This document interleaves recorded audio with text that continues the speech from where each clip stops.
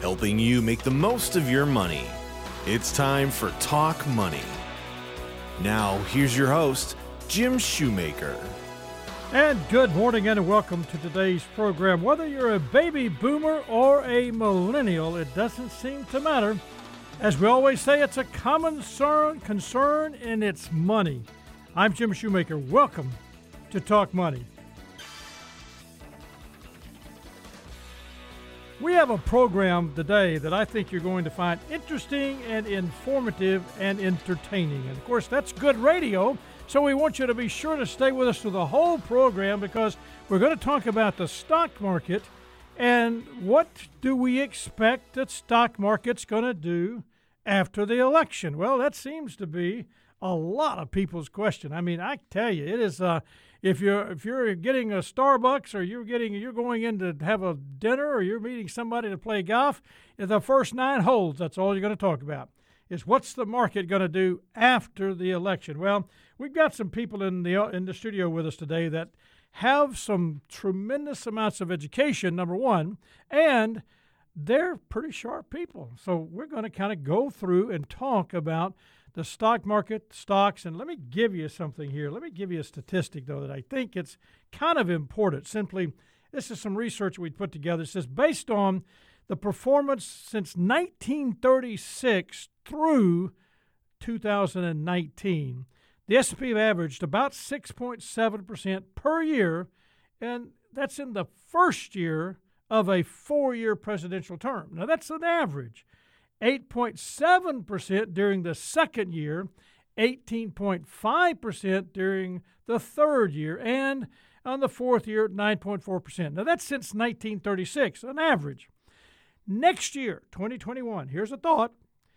That will be the first year of a second-term Trump administration or year one of the first time of a Biden administration.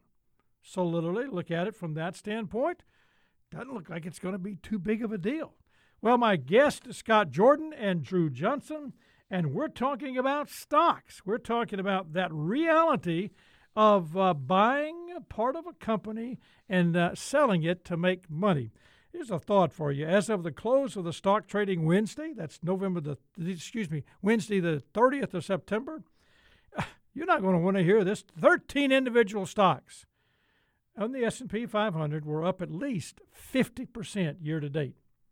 13 individual stocks. 34 individual stocks of the S&P 500 were down 50% year-to-date. Drew, Scott, welcome to the program. Thank you for having me, Jim. Great to be here, Jim. Well, guys, I tell you, does that shock you, Drew, when I tell you that 13 are up 51%? And down 50% year-to-date, and 34% are down 50%? Does that kind of tell you what's going on in the market? It does. It doesn't really shock me that much, and once we get into that part of what we're going to be talking about, I think it'll be clear why it doesn't shock me. Okay. Well, here's the question that we've got. Should I buy into the market pre-election or post-election? That was the question. And, I mean, it's like, do I wait?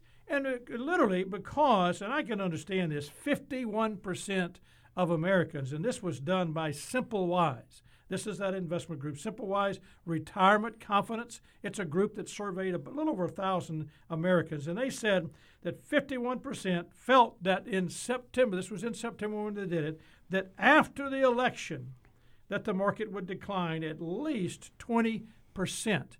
Now, they said it would be over the next 6 months after the election. So you got 50% of this survey. I wonder if that's do we think that's nationwide? Do you think that was a picked 1,000 people? Or, Drew, what do you think?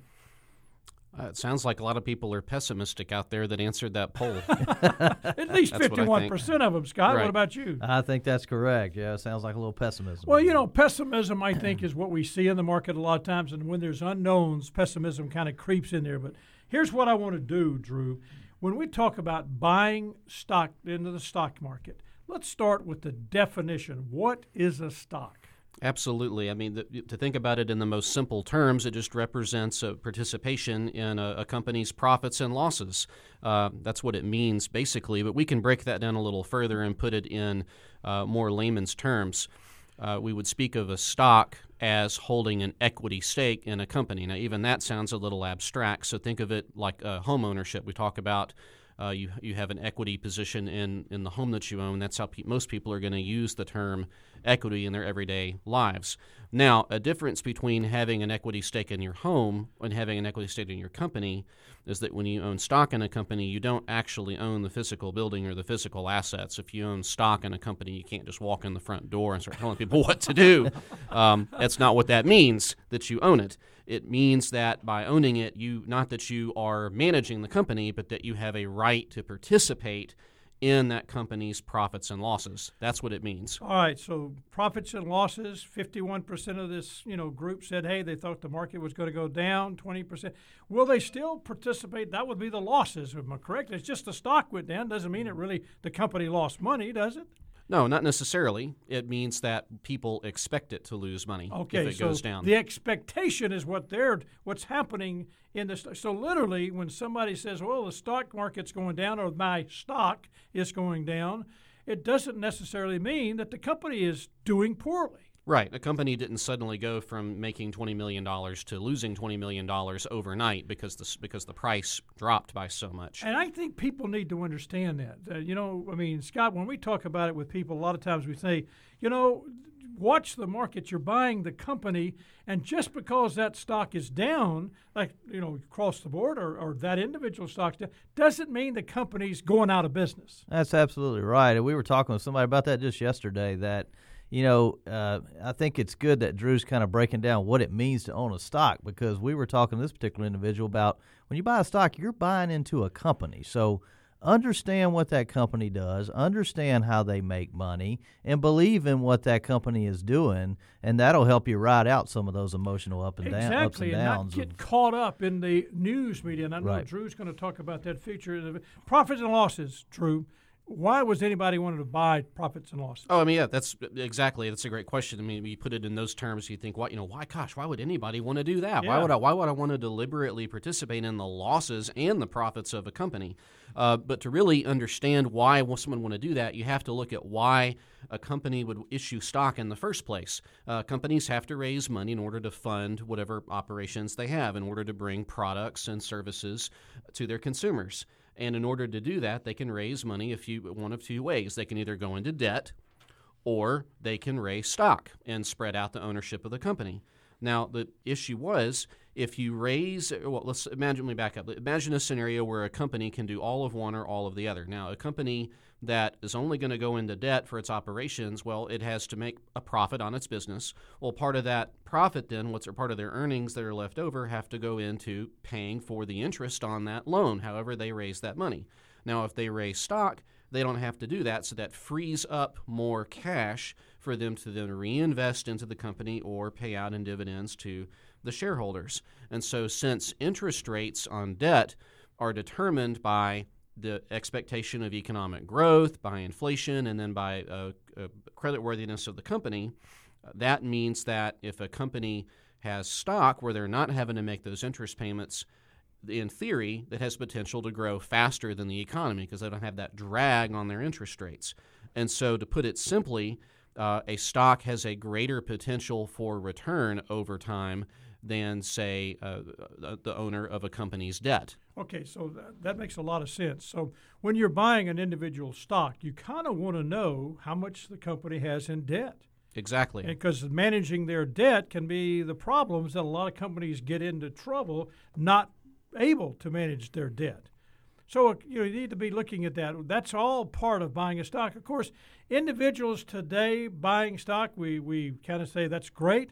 We see the professional managers today, they're going into the deep dive and doing a tremendous amount of research. But what I think you're saying to us, Scott, and both of you, Drew, is that basically know what you're buying, know the company is what Scott said, and then understand the debt and the structure of the company, Drew. That's very first, I think you said. Right, exactly. And when you're looking at stocks that we've talked about thus far, All we're talking about is how it's basically structured, but we're not really talking about the content.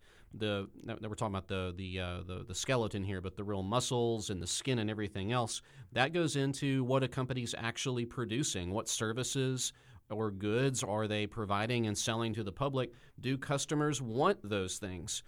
That's what really goes into the cash flow of the company, whether it's profitable or not.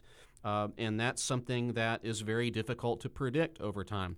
So a stock price today is ultimately based on what you think a consumer is going to want tomorrow.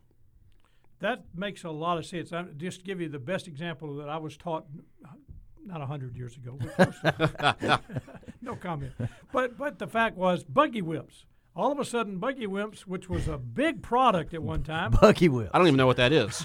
Buggy whips. Okay. Okay, buggy whips, guys. Buggy whips were real. That was a product. But all of a sudden, with the invention of the car, bottom line, buggy whips went out of business. Now, why? Because the consumer, as you just said, and I think that's perfect, Drew, didn't want to buy. At least they were not buying as many buggy whips after the car came around. Is that right? You could hit that car all day long. It wouldn't go any faster. Go any faster or too fast, whatever. So when you talk about the influence of a stock performance, you're talking about what the consumer is really saying. Exactly. All right. It's what they're going to want. And what they're going to want. But now I know, Drew, that you talk about a lot of times that the consumer spending can be the ultimate driver of stock performance. Talk about that. The ultimate driver? Even though the stock market and the economy are not the same thing, they're often confused, but they're not the same thing at all. The fact is, consumer spending is what drives both of those things, both of those areas of activity. But when we're talking about things like the news cycle, what we're really talking about are events. That's what we're talking about.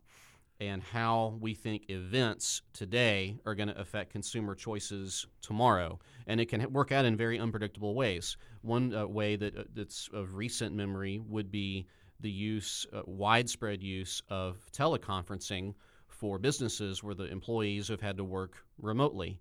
Now, there was no reason why that should have suddenly become a thing. That technology has been around for quite a while. But it wasn't really in widespread use outside of personal use for most people. Businesses weren't really using it all that much, but then it became the rage. Now, there was no reason why people couldn't have just continued doing ordinary phone conference calls for meetings. They're working remotely. They could have. Certainly, we don't have to see each other to communicate. We landed on the moon 6 times without having to see each other, seeing the astronauts and such in real time.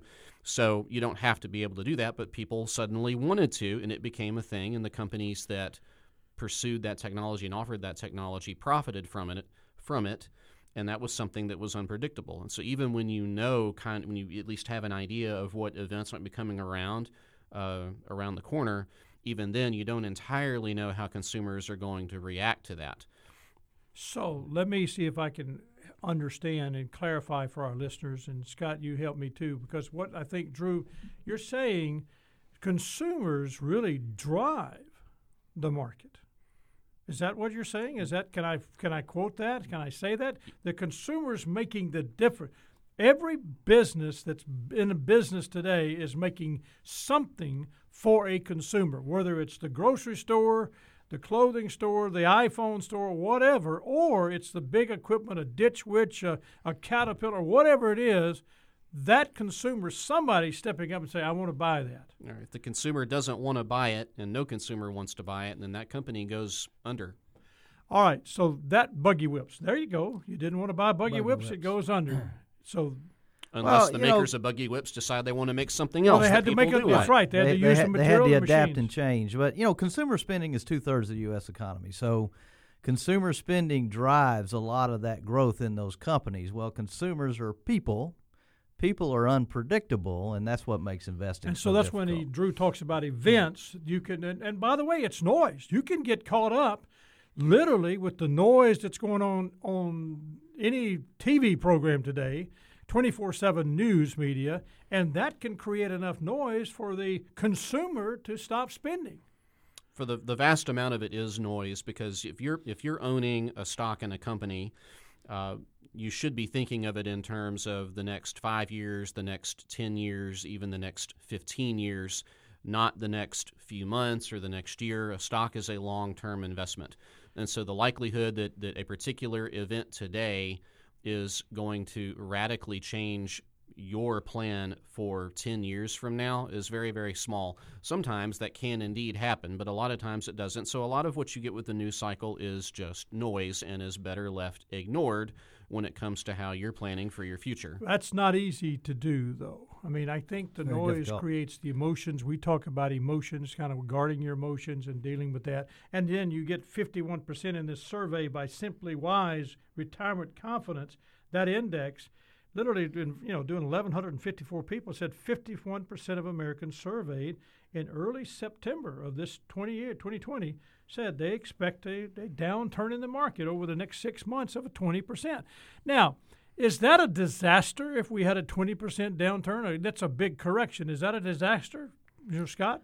No, not at all. The 20% pullback in the market or a correction is very normal part of investing. Now, it's not fun. You just said it's very hard to stay the course, and it's very hard not to let those emotions take over. But downturns in the market are very common, and it's a part of what, as a long-term investor, you have to expect that those are going to happen from time to time because, again, we're dealing with people. People are unpredictable. Well, I think that's no question about people are unpredictable. Investment worries, investor worries. There's this, regardless of who's elected president, that's what a lot of people are trying to deal. You've got people on both sides going, if this person's elected, it's a disaster. If that person's elected, it's a disaster. So help me understand. There's some unknowns that I know you talk about, Drew. What do you say when you talk to people? There are a lot of unknowns, and I'm sure that survey that you mentioned earlier, that was what was at the forefront of a lot of people's minds was the upcoming election and the uncertainty surrounding that. But when we got to back up and think about, though, what all that means. You can talk about a candidate or a party. They could be talking about a lot of different things that they maybe want to implement if they get in office, but getting from point A to point B to point Z is a very complicated process for doing that.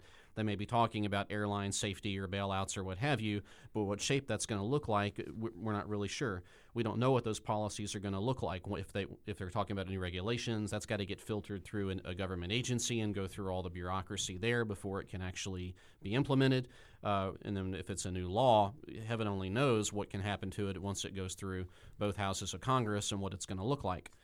And then we don't know how a given policy is going to impact consumer expectations once it becomes policy. People don't always know how that's going to work out. They've been trying to disincentivize smoking for years through taxes on cigarettes. Right there on the package. Yeah, right there on the package, right. But if you look at the CDC's data on smoking in the U.S. and you look at how it's impacted demographics, if there was a straight cause-effect relationship between the disincentives and the behavior, you would expect these different groups to basically behave more or less the same way with regard to smoking stats, and that's just not the case. It's impacted different groups very differently.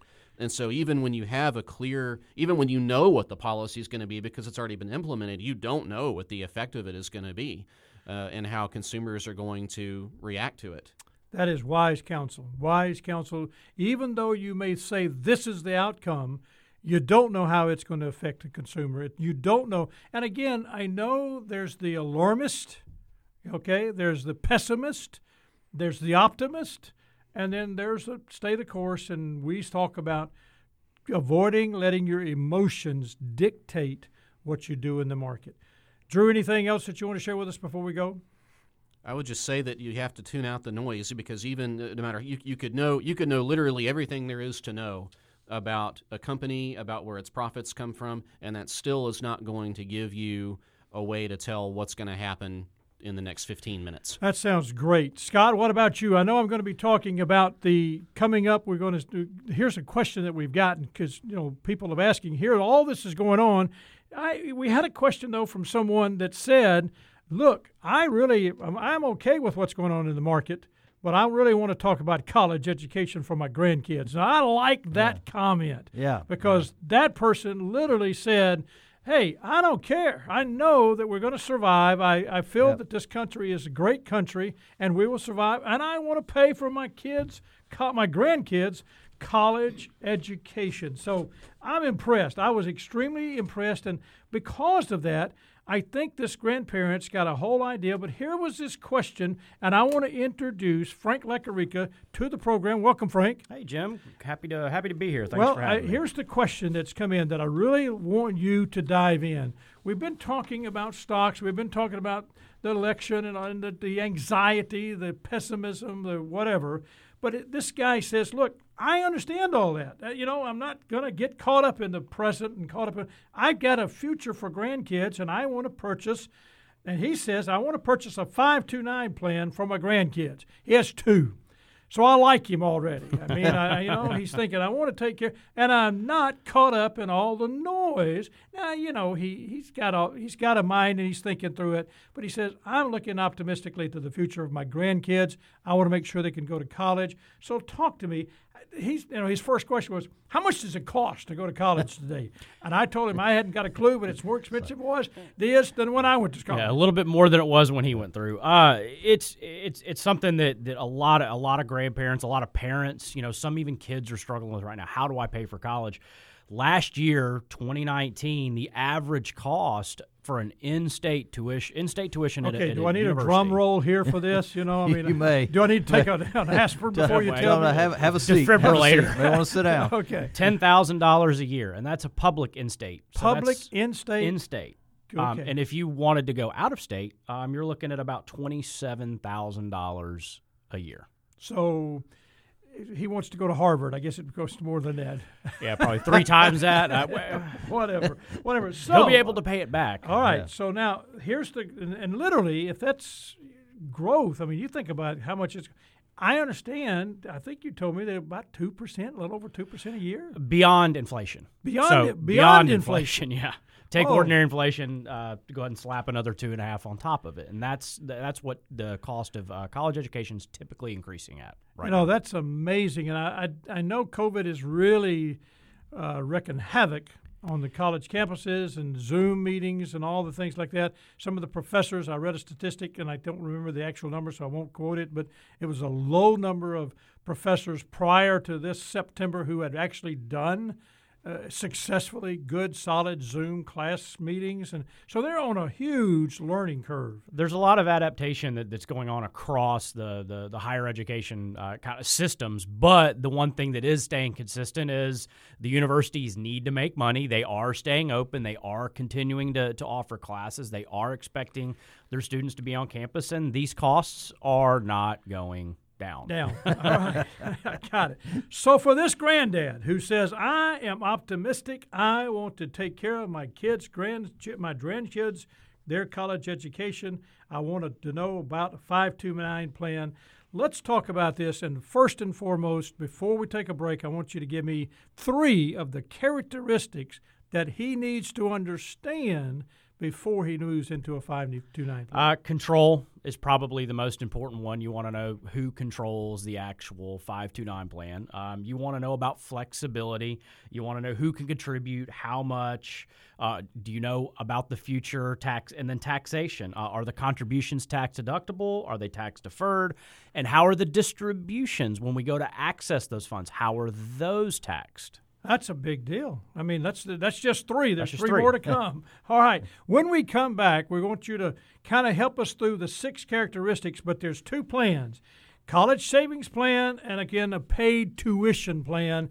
I want to know more about that. If you just tuned in, my guest today is Frank Lecarica. We just got to talking with Scott Jordan, and Scott's going to stay with us during this program, and Drew Johnson helped us through understanding stocks. You might want to check it out on the podcast.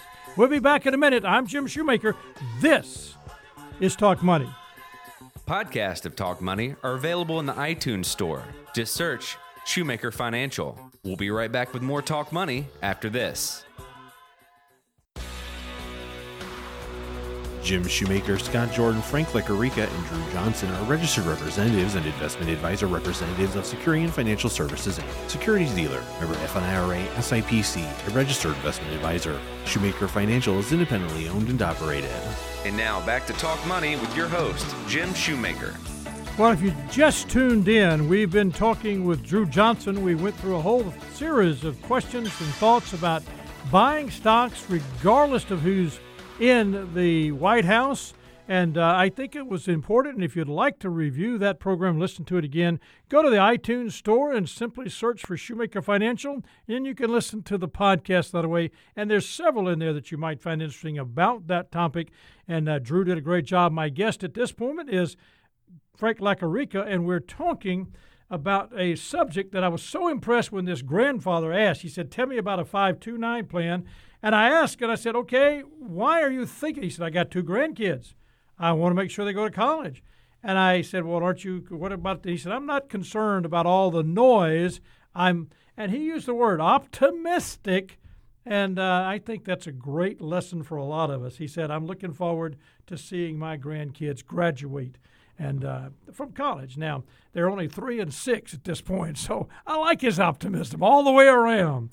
Frank, you were talking earlier about basic characteristics to consider when a person is buying a 529. You talked about control, flexibility, and obviously the taxation of the 529 plan. There's 3 more. There's 3 more. Financial aid's a big piece of it. Assuming you qualify, how will the amount of financial aid be impacted by a 529 plan, the savings you already have in place?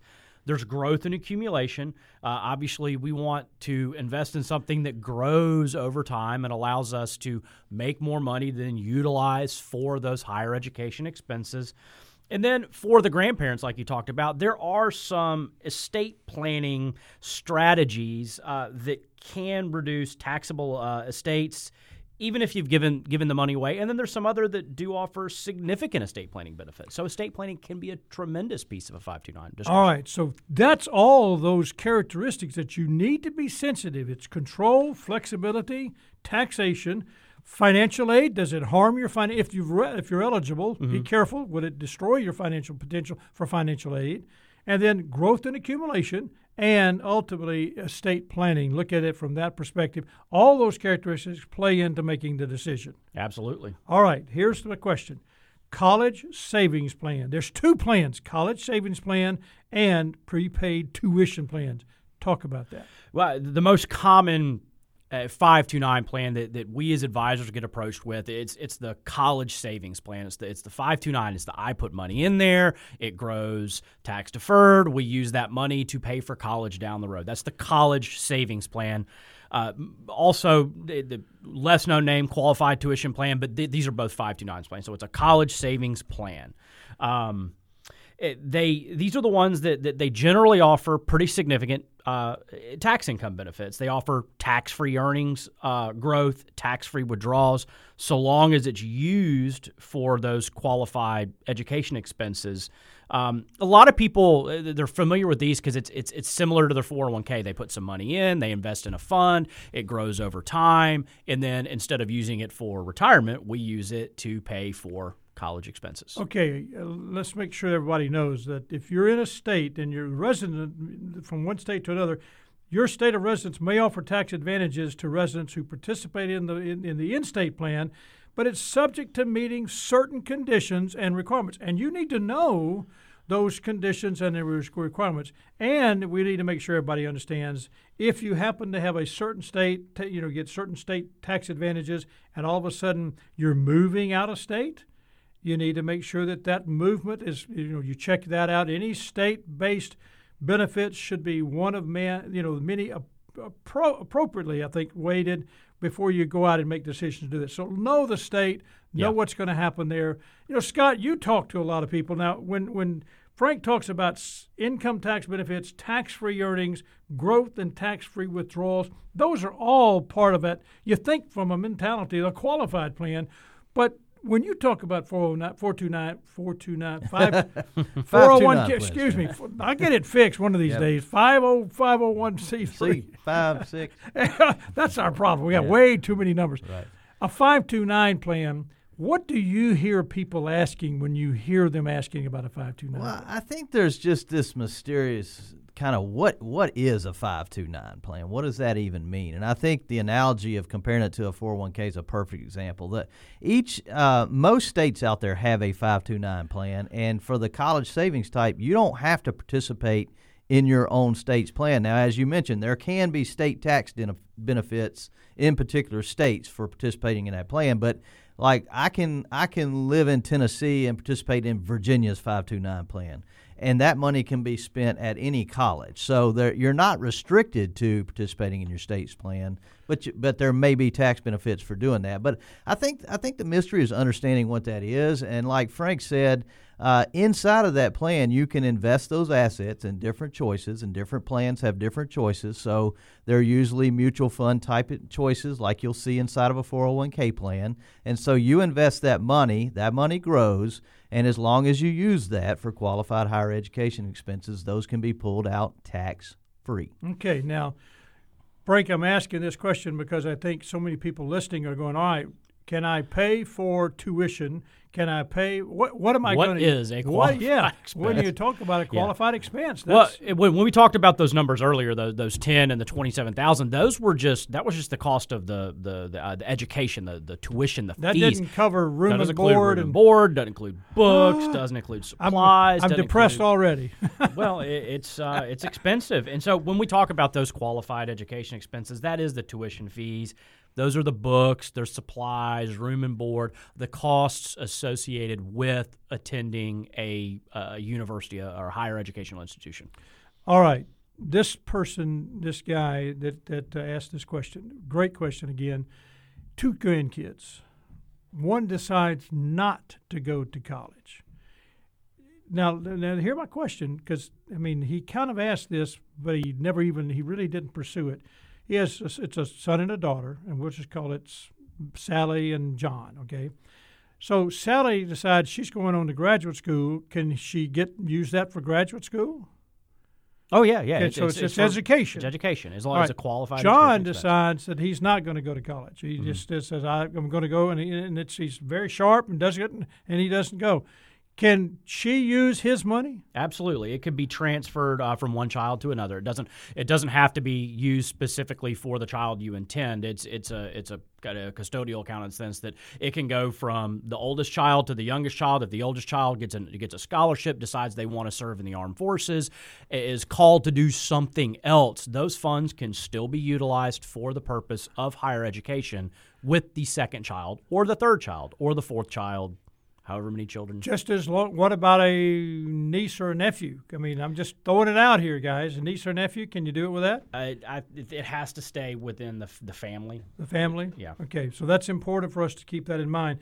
All right, what about financial aid? You mentioned that earlier. How does it impact financial aid? It does. It's counted as an asset of the parent when, if the owner is the parent of the student, it's counted as an asset when you apply for financial aid. They want to know, how much do you have saved for college? Do you have a 529 plan? Yes. How much? All these are considered when they're deciding how much aid to grant the student for their tuition, towards their tuition. All right, that makes a lot of sense. Now, we're talking about a college savings plan. There's 2 types. This is a 529. It's Section 529 of the Return Revenue Code. A 529 plan, college savings plan. Now, I want people to understand that if you're invested in this is just an investment. You're putting money regularly, monthly, annually, but it's not guaranteed that your contributions and the investment returns will be adequate to cover that education cost. It doesn't mean, and it's fluctuating. Yeah, it's why it's really good to think of it like a 401k for college. It can go up, it can go down. It could be that your child's arriving at college right at the worst possible time that you could be pulled. It could be down. You could be. So a contributor to a 529 college savings plan is going to be taking all the risk that a normal investor would be taking in any type of investment, ups and downs, and then you got to look at the penalties of when you're withdrawing it, as you said, and not being able to use it for non-educational withdrawals. All that's important to take into consideration. Now, we're talking about a college savings plan. You said it, Scott, or somebody said it, that a lot of people think about that's the only plan they can do, but there is this prepaid tuition plan. Talk about that for me, Frank. Well, prepaid tuition plans, what they do is they let you lock in future tuition rates at in-state public colleges at the current rates and are usually guaranteed by the state. So, for example, a family purchases shares worth half a year's tuition at a state college, the shares that they purchase will always be worth half of a year's tuition, even if it's 10, 15, 20 years later. You purchase half today, it's worth half tomorrow or 10 years from now. And based on what you said earlier, a little over 2% of inflation rate, that's a lot of money. It's a significant discount over time. So now, all right, I won't ask that question yet. I started to ask the question that just leads me to think, okay, I get this, but go ahead. What else do I need to know about this whole idea of a prepaid tuition plan? Well, it offers people a sense of security. I've got half of it paid for up front. There's no risk of loss of principal. Like we talked about with the college savings plan, it goes up with the market, it goes down with the market. This doesn't move at all. It's just you're purchasing shares of tuition. They're guaranteed by the full faith and credit of the state that you purchase from, and so they do require you to be a state resident when the account's open. So for here in Tennessee, if you wanted to purchase shares for the University of Tennessee, you could. What you couldn't go do is purchase for the University of Alabama because we're in Tennessee. You have to live in the state. Okay, but now wait a minute. If I decide this, I think we said Sally and John, I believe it was. If John says I'm going to go to the University of Alabama, can he use that tuition plan to go to Alabama? Or is it? I mean, he has to make up the difference, I guess. You have to make up the difference. Yeah, if they move out of state or if the child attends a participating school, the family can still use the plan, but would be held responsible for the differences between the out of state and in state tuition. So but you still could use it. You still get the benefit of it, and that does depend on the plan too. Some plans treat it that if the student. Let's say that the student's attending the University of Tennessee, but the family moves out of Tennessee. They would still treat it as in-state. So it depends on – it's very state-specific is essentially what to take away from it. I think people need to understand there's two types of 529 plans. For this granddad, we just gave him the best answer I think we could. There's two types. You got college savings plan. There's the prepaid tuition plan. There's some characteristics that you must understand. Control, flexibility, taxation, financial aid, growth and accumulation, and estate planning. All that plays in to making a decision about a 529. And thank you, Frank. I mean, great job of helping us understand. I think the person that was asking the question has gotten a great answer, and I thank you for that. I appreciate you having me on, Jim. All right, I want to switch gears here because the pandemic, here's the question, the pandemic has destroyed, they use that word, destroyed my credit. It seems that it's so great. It wasn't. No, wait, that's not what it said. It said it wasn't that great before. So I guess maybe they were having problems already, Scott. Yeah. But they're saying it wasn't that great before, but now, and all they said was ... So I got it. They got some credit problems. I understand credit problems during this pandemic. I understand the issues around credit. So help us quickly in the remaining minutes that we've got. What does a person do? Well, this is a big deal. When you think about credit, that affects a lot of things in our life. When we go to buy a house, that's going to affect what we're going to pay for that mortgage and what our monthly payment's going to be. When we go to buy a car, that's going to affect it can affect how much you have to put in as a down payment. It's also going to affect how much your payment's going to be. So it is very important to monitor, stay on top of, understand what affects your credit, and manage that credit score because that's going to affect a lot of things that you do in life. All right, managing the credit score. I kind of thought you might mention that, but now how can I check my credit history, my credit scores you're talking about? I mean, some people do it all the time. Some people do not know what we're talking about. I think, in today's modern world, it's become a lot easier to do. Everybody's entitled to a free credit report every year. You can go to one of the websites like annualcreditreport.com is one that a lot of people use. Any of the three major credit agencies, Experian, You just went right by me. TransUnion. I drew a blank there for a minute. Any of those credit agencies. Man. It's early. It is. Any of those will allow you to get a free credit report each year, too. Also, if you're denied credit for some reason or get a negative response, they're required to give you your credit report in that instance as well. Many credit card companies now, if you use a credit card, will allow you to go on their website or mobile app and get a quick look at your credit, not only your score, but also recent history. So it's become a lot easier to monitor that. There are other modern apps. There are other apps and technology that you can use that you can really go online every day and look at that if you want to. It's become a lot easier. I know Section 4021 of the CARE Act. Whoa, I'm out. Hey, I I'm remember out. that. I don't know why I remember I'm that. out of that one, Jim. But here's the thought. I mean, I know that talks about specifically deferment or forbearance. And I think it's important that people understand the difference between a late payment or deferment and forbearance. A late payment or a non-payment is terrible on your credit score. But with that and the pandemic, people need to say, pick up the phone. I think people need to understand, pick up the phone, call your creditor and say, can I get a deferment? Put me off for a couple of months, let me get started.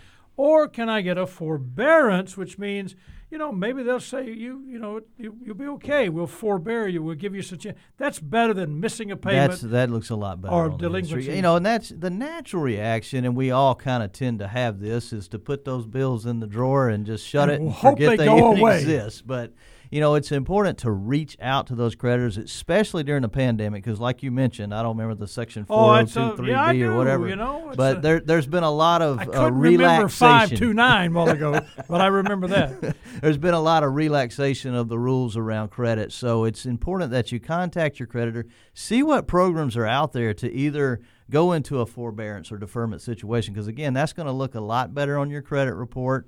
They're not first of all, it has to go over 30 days normally before it's reported. I think that's been extended to 120. So think it is 120. there's a lot of rules around that have been a lot more flexible now. But reach out, see what programs are available, because again, protecting that credit score is important, and there's a lot of programs out there that can help you kind of stay the course until you can get back on your feet. I want people to listen because we're talking about credit repair. The question was, the pandemic has destroyed my credit. It wasn't that good before, but what do I do now? And we're trying to go through that. Scott Jordan is my guest.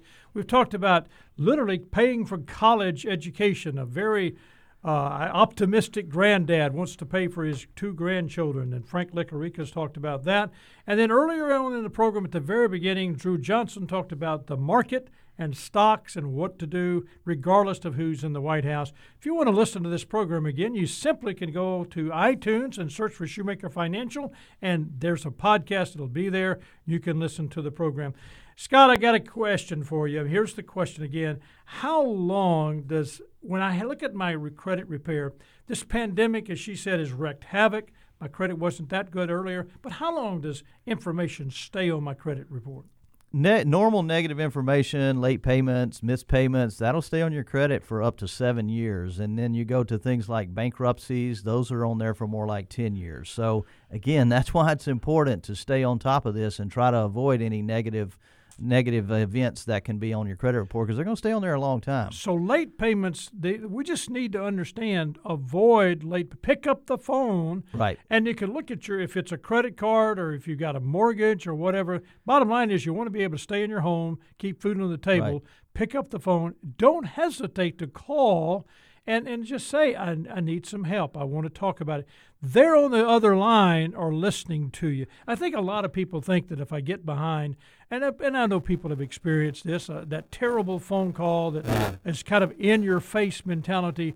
But the pandemic has really allowed people to open the door and Sure. be a lot more flexible and a lot more helpful with people from that standpoint. Let me ask you this. What's positive information? Is there thought about that on the credit report? Yeah, and that stays on there. It can stay on there for a lot longer. So, like if you open a credit account, say it's a credit card, as long as you keep that card open, that history is going to stay on there. Things like on-time payments, amount of credit you're using. It's better to have credit and not be using all of it. That looks better on your credit report. So the amount of the credit that's available to you compared to how much you're using is very important to monitor and stay on top of. These are things that can help. These are what I would call positive things that get on your credit report that can help improve and offset some of that negative information. Frank, in your practice, when you're working with people and then we talk about managing credit, what do you say to them? I mean, it is a serious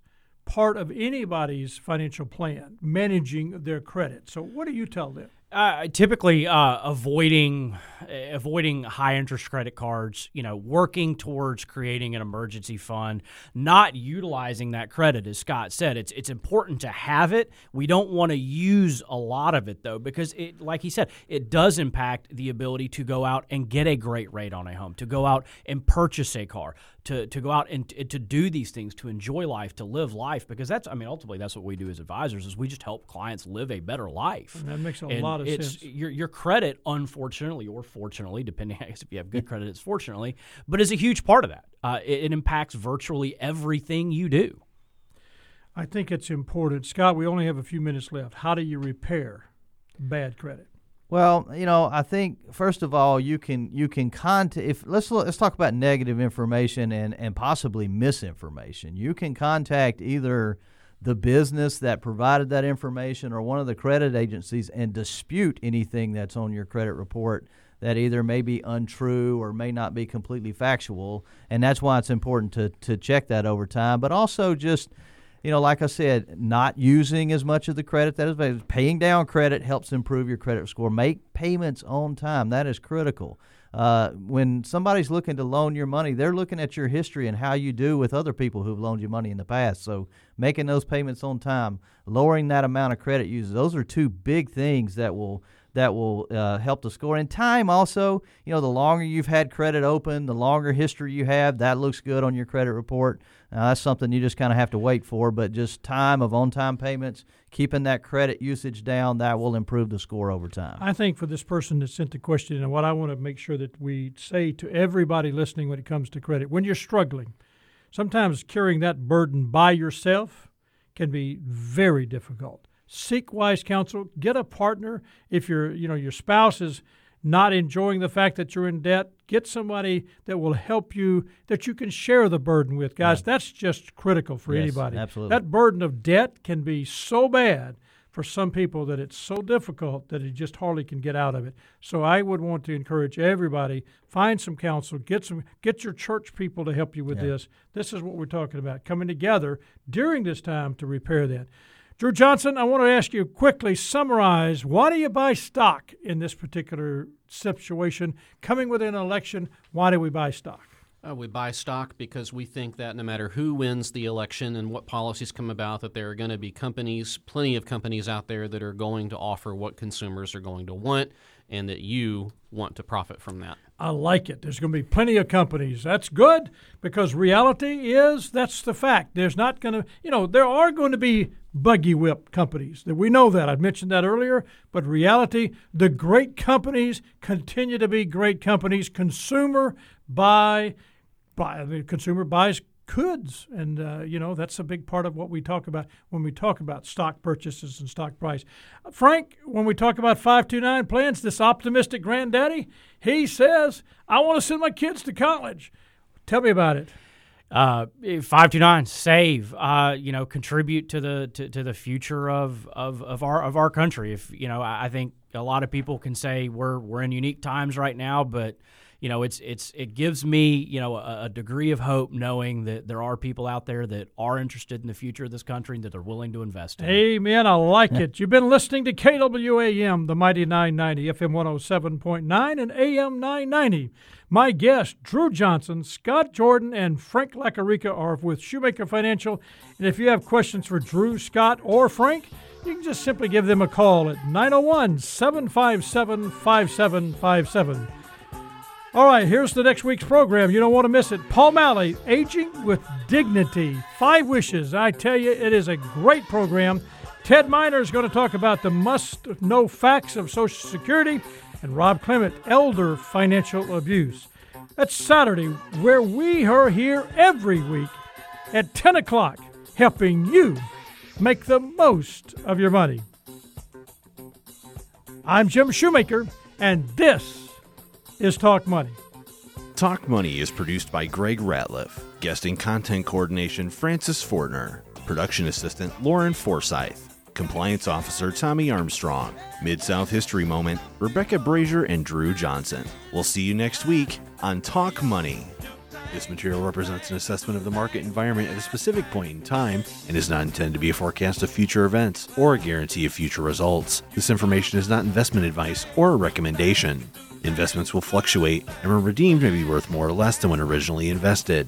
Investments in fixed income securities are subject to the creditworthiness of their issuers and interest rate risk. As such, the net asset value of bond and real estate funds will fall as interest rates rise. The S&P is an unmanaged index of 500 large-cap stocks. Investors cannot invest in an index. Jim Shoemaker, Scott Jordan, Frank Licorica, and Drew Johnson are registered representatives and investment advisor representatives of Securian Financial Services, Inc., securities dealer, member FINRA, SIPC, a registered investment advisor. Shoemaker Financial is independently owned and operated.